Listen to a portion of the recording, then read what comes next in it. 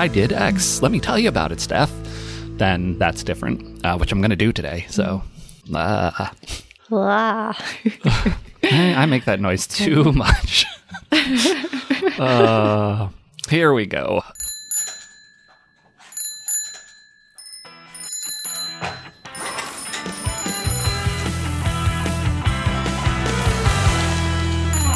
Hello and welcome to another episode of The Bike Shed, a weekly podcast from your friends at Thoughtbot about developing great software. I'm Chris Toomey.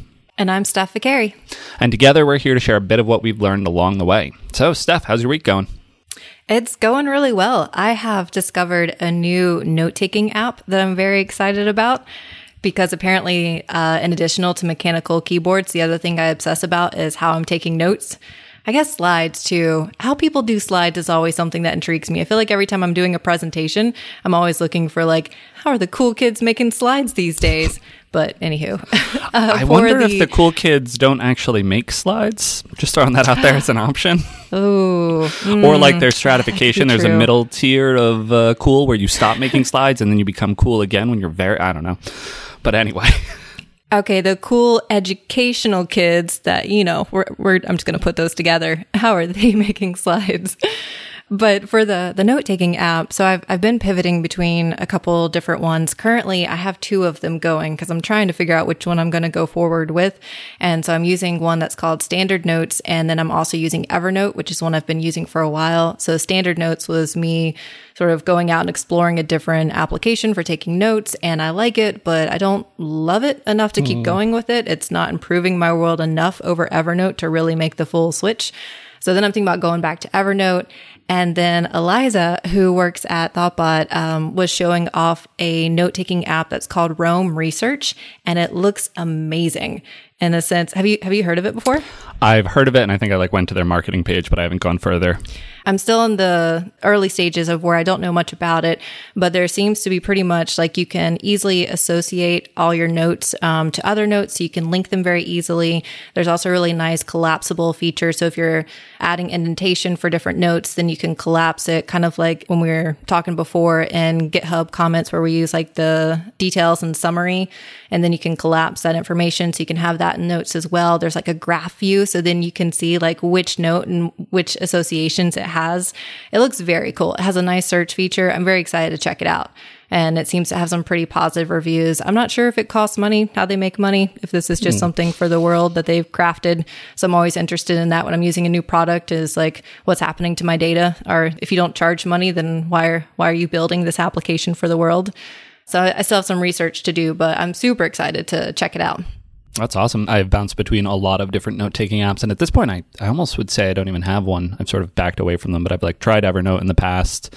Simple Note I was on for a while, I want to say, and a couple of, I think I used Bear very briefly, but I've sort of backed away. I became a digital pack rat, and I recognized that I wasn't ever revisiting my notes, so I'm wondering, I want to poke more at the specific technologies, but more broadly with your note-taking, what are you taking notes on, and do you review it, and do you find all of that valuable, or are you like me where sometimes you look at your pile of notes and you're I'm scared of those, and then you don't look at them again?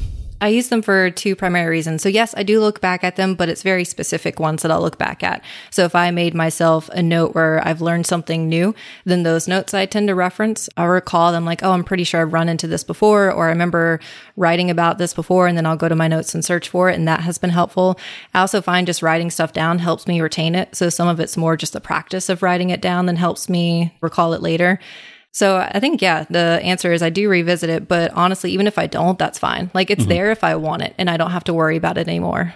I think I got really caught up in the thinking about the taxonomy and is it notebooks or is it tags, and how do I structure this and where does it go, and then when do I look it up and how do I make sure I can rediscover a thing? And it's whatever, just put some words in a thing. I actually, as part of the little personal app that I'm building, I built a journal portion, so it's less, I don't think of it as note-taking, although I'm now starting to revisit that as you're describing some of the uses that you have, but it's more of a personal journal diary sort of thing where I'm just, writing about the world at any given time. And I'm very sporadic with my usage, but I found that really useful and very similar to what you were saying of I just write words into it. And I do revisit it from time to time, but even if I didn't, just the act of sitting down and writing where I'm at, where my head's at, what I'm thinking about, I found a lot of value in that. Yeah, that's certainly partially why I want it. And I've also realized, kind of like you, like the less structure, the better for me. Like I really just want a space, and I do want some structure in the sense like I can go back to like maybe I'm keeping a history of something. So if I have like logs of each day and I want to keep track with that, then I know that note to go back to. But otherwise, I've really backed away from trying to categorize anything. I don't want stuff in buckets because then I have to think about where it belongs. And then if it fits in two different buckets and I panic a little bit and I don't know which one to put it in. So I really just want like a really great search feature, and that's it. Like that's really all the help I want with my notes, and some nice markdown, that too. Now, question for you. Have you at any point considered building your own note-taking application? You know I have. You probably don't know that, but yes. I assumed it was possible. I know that I am broken in that way, and I assume that you're also broken. You're like, when you were describing it earlier, you're like, this one works, but it's not like perfect for me. Yeah, I know that feel. I know what happens after I feel that feel. I am pretty confident in the past I have sat down to do it and start it, and then I just never went through with it because I'm like, but this other thing does enough. And like there's a bunch of other cool stuff that I wanted to learn and work on, so I just always put it off, which I'm kind of glad. Like other people have already spent a lot of time in this particular space, so if I'm going to continue learning, like I'm not sure that's the thing that I would want to use my creative space on. Yeah, to be clear, I don't think it's a good idea to write anything like this on your own. The only reason I do it is because particularly for the like note-taking sort of thing, I really didn't want to get locked into any particular platform. I was using Day One for a while, which is an iOS and maybe I think it's a Mac app as well for journaling, but I didn't like some of the proprietary formatting aspects. And when I tried to get out of it, that proprietary formatting stuff kind of came with it, and I just felt weirdly locked in the subscription. Like there were aspects about it that made me uncomfortable from this is very important data to me, so I want to own it. And then I was like, well, this will be a fun little thing to do. And it has been fun. And actually I've not had like feature creep or anything like that. I've been pretty minimal in what I've built. And it's been a good challenge is like, as I've been exploring Inertia, I've ported this whole logic from GraphQL and whatever over to Inertia. And that was great and a lot of fun. Although on the counterpoint, I used to regularly rebuild the same like to-do app, my own personal, this is how I want a to-do app to work. And it was just worse than everything that was out there. It was slightly more specific to my workflow, but it just wasn't that, like, it didn't work on mobile as well as I wanted, and it just wasn't that good. I think I'm an okay software developer, but it's a really hard thing to build, like, a distributed application that works on all the, like, that's hard.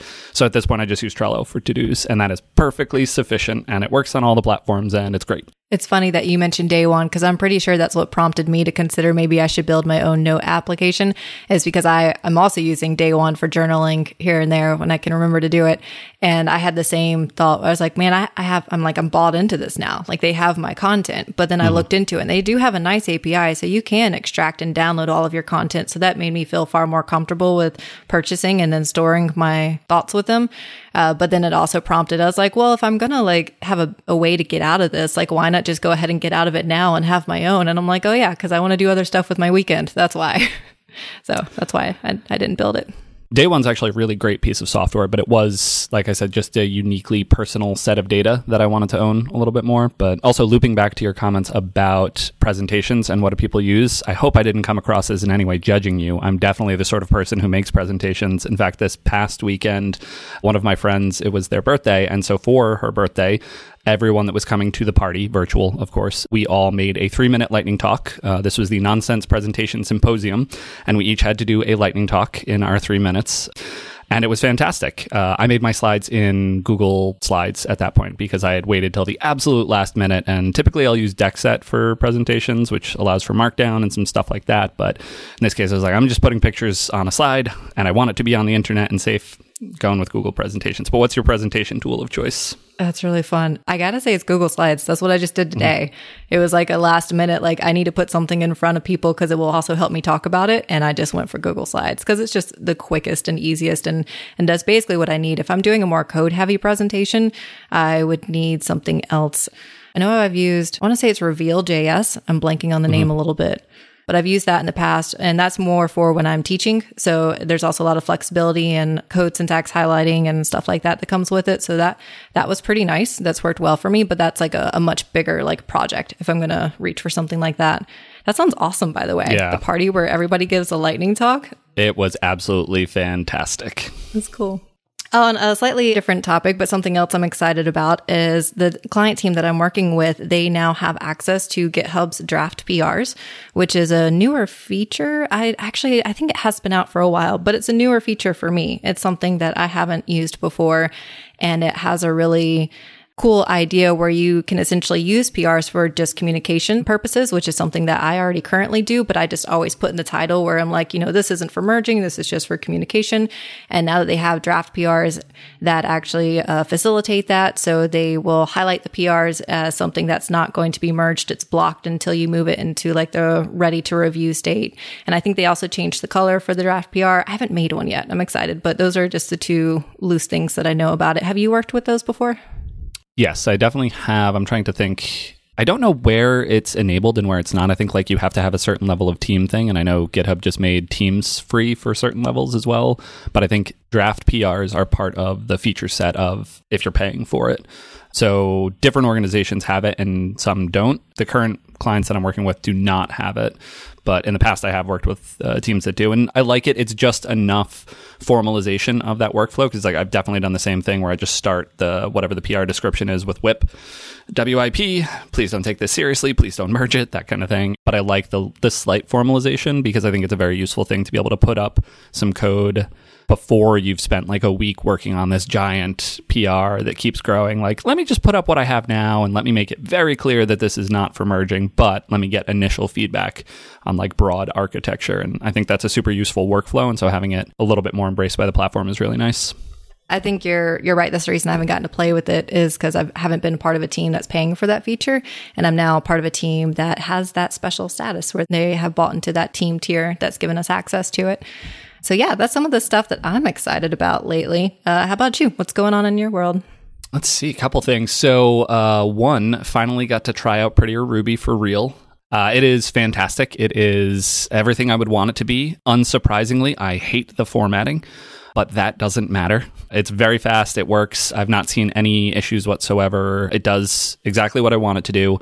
But man, somebody else's formatting is always going to be a thing, like hanging indents and things like that. There's a couple subtle things where I've adopted a certain style that in my mind is just the style. That's how one writes Ruby. But it turns out it's one of many possible variations, and Ruby actually has one of the more flexible syntaxes. So Prettier Ruby has a certain choice that was made, and I think there's probably some flexibility in configuration, but it's definitely one of those things where it's like, nope, that's not what we do. We turn on an auto formatter and we let it go.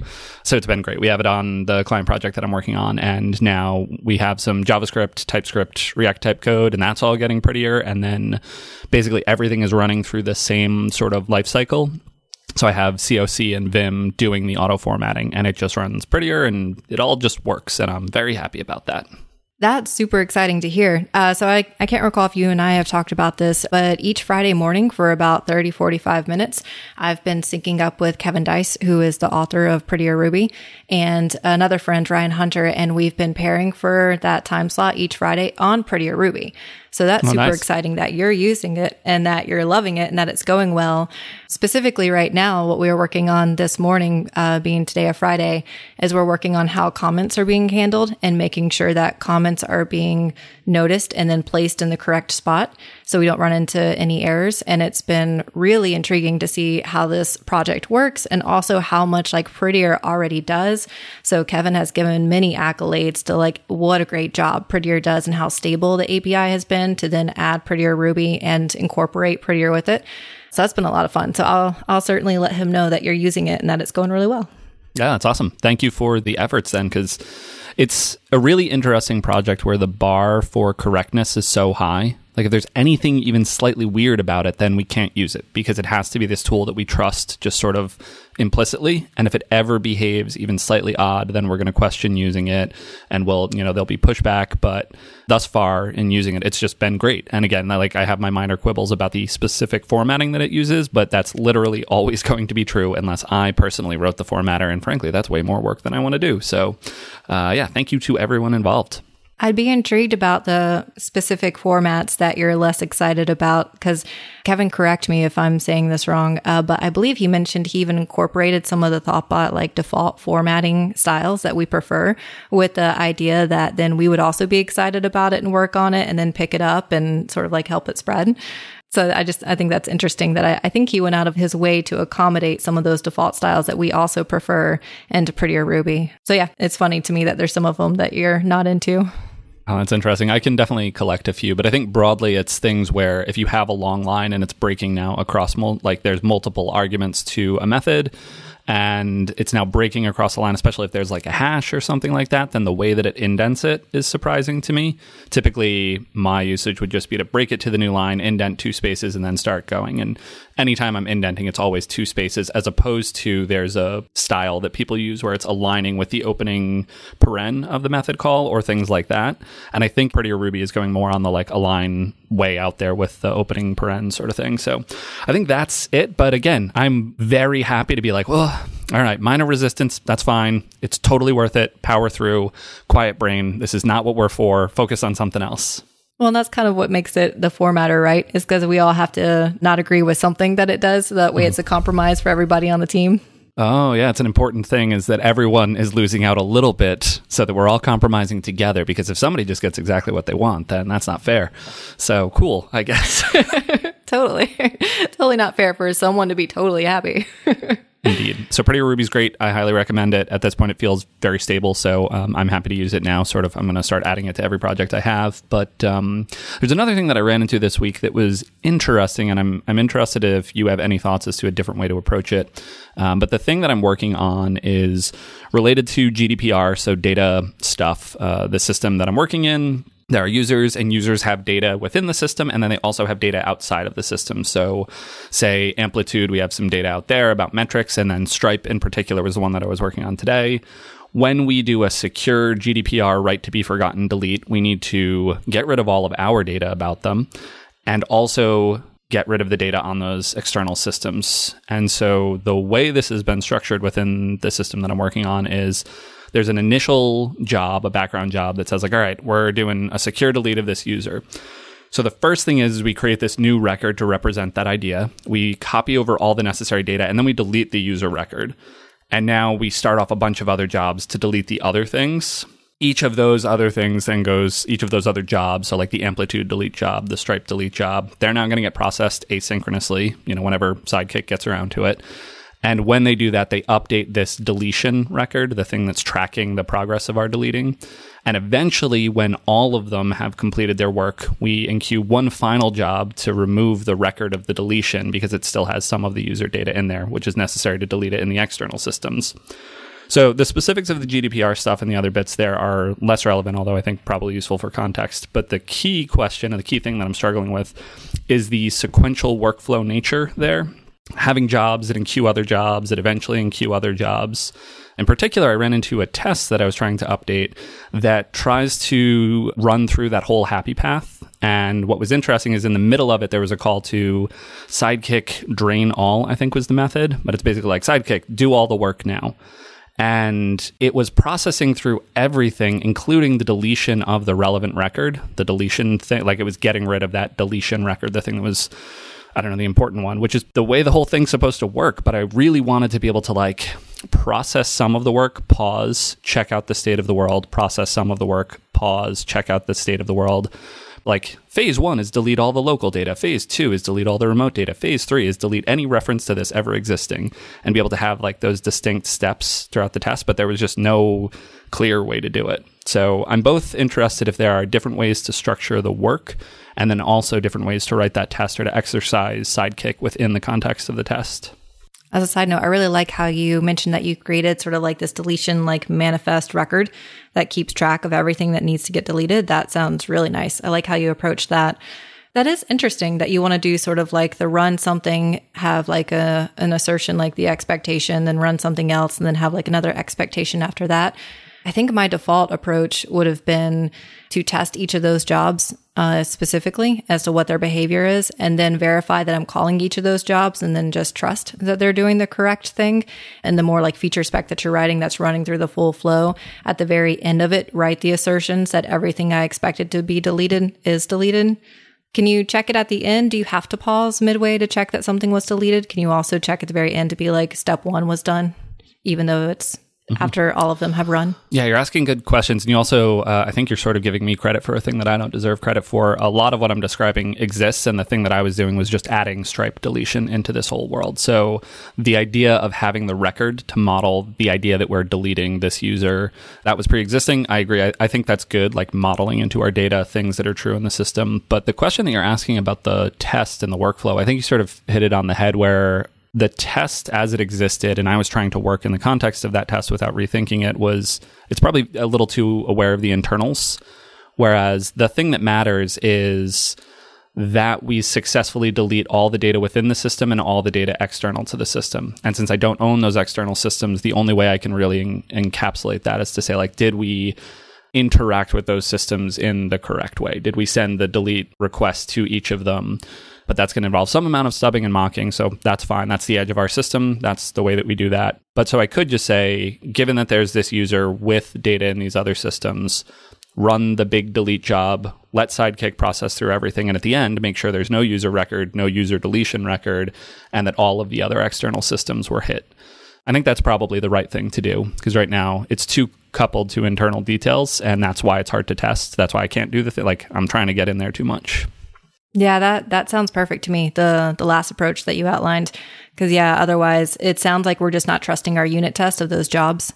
So if we've tested, like, this job interacts with this particular service and deletes, but then we want to run that job, but then assert right afterwards that it did its thing, then it feels like it's like, I don't actually trust that you did it, so I want to verify. So, like, just saving the verification for the end of it versus trying to interstitial it in between. Yeah, I think it is definitely that case where there's this little record that gets created within the context of that, but like at the start of the test in the setup phase, that record does not exist. At the very end, it also doesn't exist because part of the work is to delete that record. So I think we just need to accept that, and that's fine, that the test will never know about it. Like, that is an implementation detail of how we track this internally. But yeah, this is sort of a happy path, almost like from the user perspective, did all this stuff happen? And so write it that way. Yeah, I like that. I see. I didn't realize until you just said it now that that object doesn't exist at the beginning, that sort of like deletion manifest record, that you don't have that. But I do like what you just said, that from the user perspective, like, that doesn't matter. Like, they would never know like something like that exists. And I find myself, I've been struggling with that lately as well, as I'm writing some feature specs that I really want to reach in and like test some of the internals. Cause I feel like there's one particular test I was writing recently where there's an action that happens and then we go to a different page, and looking at that page, I want to test from the user perspective that what they expected to happen happened, but I couldn't find a good way to test that. There wasn't really anything on that page, and it made me realize that I think that means we're just not giving the user adequate feedback either. Like, from my acceptance test, if I don't feel good that there's something that I can assert against the page, then why would the user feel good about it either? Because they're missing that context too. That's something I've been noticing when I'm going through feature specs and trying to keep them real high level, is it's been helpful in pointing out small things like that to me. Yeah, I definitely have the case where I'll write a feature spec, but I get to the end and I'm like, the only way to really know that this all worked is to like do a database query and poke at some objects. But I know that that's wrong in that case. This other thing wasn't quite a feature spec, like it wasn't interacting with the pages at all, but it was meant to be, it's actually in the features directory, and it's meant to be the GDPR secure delete feature, the big thing. Like, we're testing it from a holistic happy path perspective. Granted, I do end up sometimes with feature specs that do poke at the database. Like, if there's an admin workflow that at the end of the day, the admin doesn't see anything. But I think the heuristic that you're describing of like, if I have to do that, I'm probably not telling the user enough either. There should be a way for the user to know that everything went well. That's my current theory. Because, yeah, I keep wanting to reach to the database to prove that something happened. And I'm like, well, they can't see the database. So it feels unfair that I get to test it in a specific way when they don't have access to it in that sense. Here's hoping they can't see the database. Otherwise, we've got bigger problems. Otherwise, they're a hacker user. Well, I mean, if we expose the database to the world, that doesn't make them a hacker. It's there. That's true. If it's on us, that's different. That's fair. Well, that's what all websites are, right? We're just finding a pretty way to display a database. I mean, at the end of the day, if we're being honest with ourselves, 99.9% of them, yeah. But anyway, well, thank you for talking through that. I think that's actually super useful, and I may revisit that next week and see if I can shift some things around. But shifting topics slightly, I ran across something, and again, I sort of want to get your opinion on it. There's both the specific question, but then the bigger concept behind it. The thing that I saw was an ad for Stack Overflow for Teams. And this is both going to sound like product placement, but also then, I don't know that it'll sound that great. So we'll see how that goes. But no affiliation, no, I just saw an ad for it, I think maybe on Stack Overflow. That'd be weird, actually. Are you secretly getting paid for new ads now? Probably not, because I'm about to say that I don't know that I think this is a good thing, but I'm not sure about that. Stack Overflow for Teams seems to be a hosted Stack Overflow offering, but if you are at probably a larger organization, you can now have your own internal to your organization Stack Overflow. And so it's your developers only talking to each other, but on a Stack Overflow. So say you have an internal framework or an admin system that is, specific to your company and your team. You now have a place to talk about it, or you can talk about Rails in there too if you want. But that's the part that sort of is interesting to me. Having this internal knowledge silo, both is, if you're working with open source software, then I feel like there's almost not a requirement, but it's probably good to pay back into the system and have those conversations in public. If you have your own framework that you made as a company, I also would question that, because I've seen that happen, and then it's underdocumented, it's harder to work with, you can't hire people with knowledge about it, et cetera, et cetera. So I really struggle to find the place where I think that fits. Interestingly, Thoughtbot does have their own internal Stack Overflow-like system called Ask that was made as a Haskell fun project at some point. It doesn't get a ton of usage, but it ends up being more of like a question and answer, like, what's your favorite gem for this? But so I'm interested in your thoughts on Stack Overflow specifically, but then also more generally on like knowledge sharing within teams. What have you seen work? What do you like? What do you not like? Yeah, so this topic is super relevant to what's going on internally with Thoughtbot right now, because we have predominantly used Slack, and we've also used Ask, the application that you were just describing, to share like all of our questions and to be able to communicate with each other. And all of it has worked really well. And then we decided to have an experiment where we use Slack less, because we're recognizing that Slack is very interruptive to our workflow. So if you get messaged on Slack or something's happening, you feel the need to stay in tune and to also provide updates as to what you're doing. And also, it's very easy to miss things that are happening. So if there's a bunch of people in a channel and someone's asking a question, for example, we have like a Ruby specific channel. If someone asks a question, like there's a very good chance that you're going to miss a conversation that's happening. So you won't see some of the good questions, some of the good answers. You can't really opt in and out of conversations as easily because you still have to like scroll through and read all of them. So it feels like not the right place that we want to ask stuff. We may have a question, but it's not urgent, but yet we want to make sure somebody sees it. So then it's like, well, do we use Slack? Do we use DMs? Which we don't use DMs. Do we use like email? Like what do we use there? So the experiment is that we're using Basecamp for a lot more of our internal communication. And there's been some hurdles in switching over to Basecamp. Not hurdles, but it's just changing your daily habits to then go somewhere else to communicate and ask questions. So Basecamp has become what it sounds like. It's kind of like that Stack Overflow for Teams, where we now go and we still have projects that are specific to maybe a particular studio or for developers or for other groups. So we can have our subgroups in there. We can post messages. People can respond to them as they want. I don't believe we're using the campfire feature as heavily. So we still have Slack for certain things. So we have like our Boston channel, and that's sort of our more fun, like we just want to talk to each other and share updates and stuff. But anything else that's more like work focused goes into Basecamp. And I used it twice today to share stuff, and it felt really right. Like it was a really nice use. So there was one that I wanted to ask a question, but it's not urgent, but I wanted some people's feedback on. So Basecamp was like the perfect place where I wasn't worried about people missing it. I knew they'd get back to it when they had time. It also prompted me to write up a more thoughtful question for everybody, because I had to put it in this post format. So instead of just sort of like dumping it into Slack and sort of like being really quick about it, I had a more descriptive sort of post as to like, this is what I want to do. This is why I want to do it. Like, do y'all have feedback on this? So it's been interesting as to how it's going. So far, I think I'm really going to like shifting more of our communication into Basecamp. So I guess that's my 2 cents about, I do very much like the idea, and I understand why Stack Overflow is creating this space for teams, because I feel that pain. And I've seen other teams also talk about that, where they're like, we have some really good knowledge sharing and we don't know where to capture it. And Basecamp has seemed like another place like for that as well. So you can ask a very specific question, like maybe you're trying to upgrade Ruby with ASDF and you're running into problems. That conversation is now captured in Basecamp. So if anyone else runs into that, they can search for it and they can also go back to it. You can search in Slack too, so that's there, but I just feel like the Basecamp approach is a bit easier to find and read. I think there's a couple things sort of tied up in what you were just describing. One is a contention around like immediate chat type conversations versus more async. So Basecamp being the more like, let's be a little more purposeful. Let's not expect an immediate response. But I really like what you were saying around it. Forces you to think it through a little bit more, be a little more purposeful, like add a little bit more context and explanation. Here's the things I've tried, etc. Rather than the like, hey, has anyone tried this? And the like one quick message that you might post off in Slack, or that one might, I also do this, that one might post off in Slack. There's another tool that I've seen in that space called Twist. It's from the Todoist team, or Doist is the company, but it's another let's move away from the constant back and forth of Slack or other chat tools, and let's have a more purposeful but still threaded, labeled, grouped, you can mention, et cetera, discussion tool. Yeah, so I think there's some interesting things around that. I guess I was viewing the question more from discovery. How do we gather all this data and then how do we make it available? And then there's also a public versus private thing. So there's all of these different axes on which to slice this question.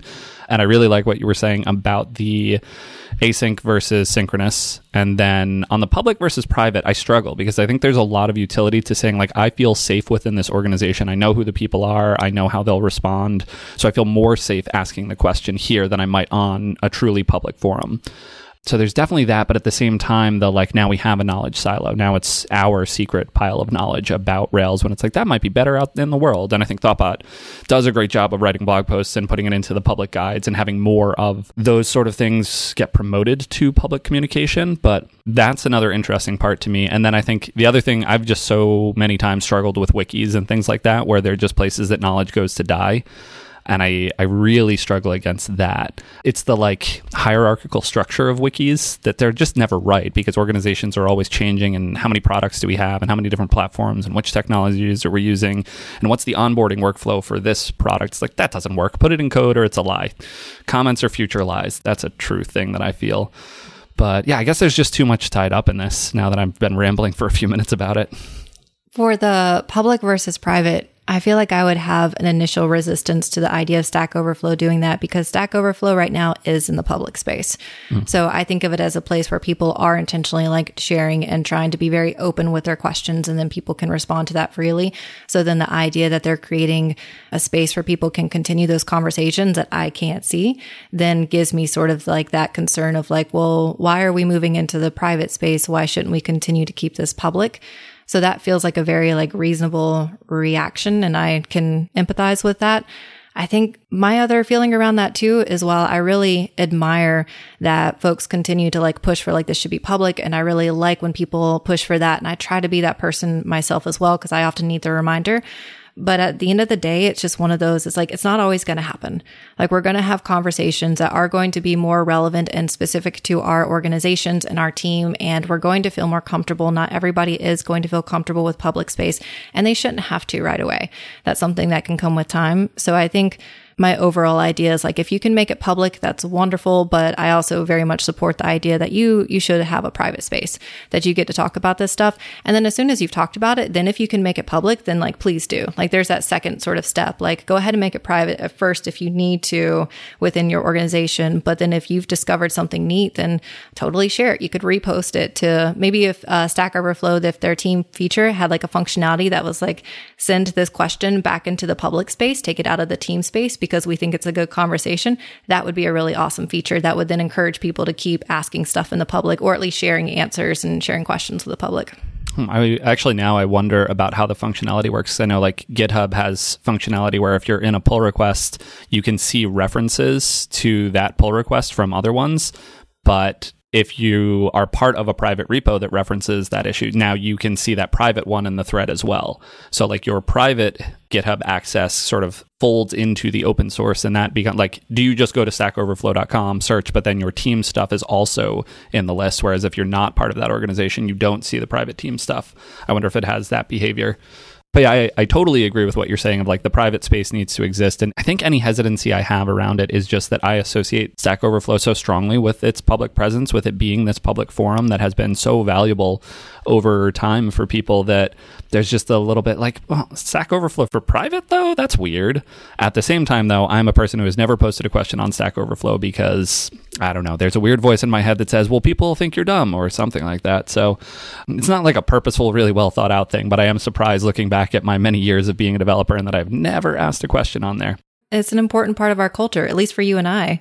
Like that's something that we really value and cherish. So anytime we see someone that's starting to increment like towards taking that away, we're like, whoa, we should talk about this. So I imagine I'm just projecting my emotions onto you now, but now you got a pretty good read. I imagine, yeah, that's why you're feeling that way. It's because that's how it makes me feel too. Even if I'm not active myself, I'm just like you. I don't think I've ever posted a question on Stack Overflow, but I have consumed a lot from Stack Overflow, and I really appreciate that it's there. So I wouldn't want that knowledge to go away.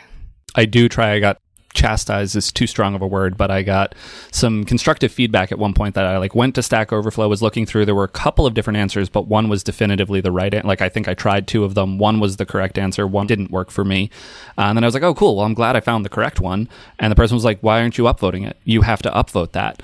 And I was like, oh, you're right. I need to pay back into the system. This little, like, I just did some validation of the answers here. I should add the little bit back. And there's actually a wonderful post called The Golden Rule, I want to say. It's on a blog called The Pug Automatic, which I love the name. And it has this wonderful steampunk pug, which I think we talked about before. And I believe the author's name is Heinrich Nye. I'm not sure how to pronounce his last name, unfortunately, but he's Heinrich on Twitter, and The Pug Automatic is the blog, which is a fantastic blog. And every time I end up there, I'm so glad to be there. But that idea, the golden rule of like, make a blog post, upvote an issue, respond to a comment, like pay back into this system because we all benefit so much from it. I think it was Lindsay Christensen, our CMO at Thoughtbot, that called me out on this, or called somebody else out on it that I was near. I can't remember the exact details, but it was the idea of applying it to social media, that if you're like scrolling through someone's pages, like let's say Instagram, and you see that it created a video that you really liked, but you don't like it, or you don't like comment on it or give them like some praise for that hard work. I think she called it being like a social media like lurker, in the sense that you're just lurking and you're like taking in the content, but you're never giving any feedback or any like thanks to the people who are creating the content. And ever since she made that comment, it has made me far more aware that when I see something that I enjoy, I want to give it praise. And I want that person to know that I'm praising it versus being that lurker. That might apply to like what you were just saying with the Stack Overflow, where it's that golden rule of like, let them know that they did something and that you want to appreciate them for it. Yeah, absolutely. I mean, Stack Overflow is in a way a social network, so definitely I think it applies. And yeah, paying it forward and just all adding our voices collectively to this thing is useful. But interestingly, looping back to the different tools that we've listed, there's like, I don't know, 5 different ones that we've listed. And like in the past few weeks, I've been on 7 different video chat tools and multiple different chat systems. And even within an organization that has things pretty well structured, there's often like, well, this is where announcements go, and this is where conversations happen, and this is where discussions, and those are all 3, and then we have the wiki, of course, and that distribution of information and having the different places and then like knowing where to look is, if there could be one, let's just make one new system and it'll just have everything that we need, and then there'll just be the one. Sound good? You want to help me build that? That sounds good. Yeah, let's give up the weekend hours and build this. That sounds great.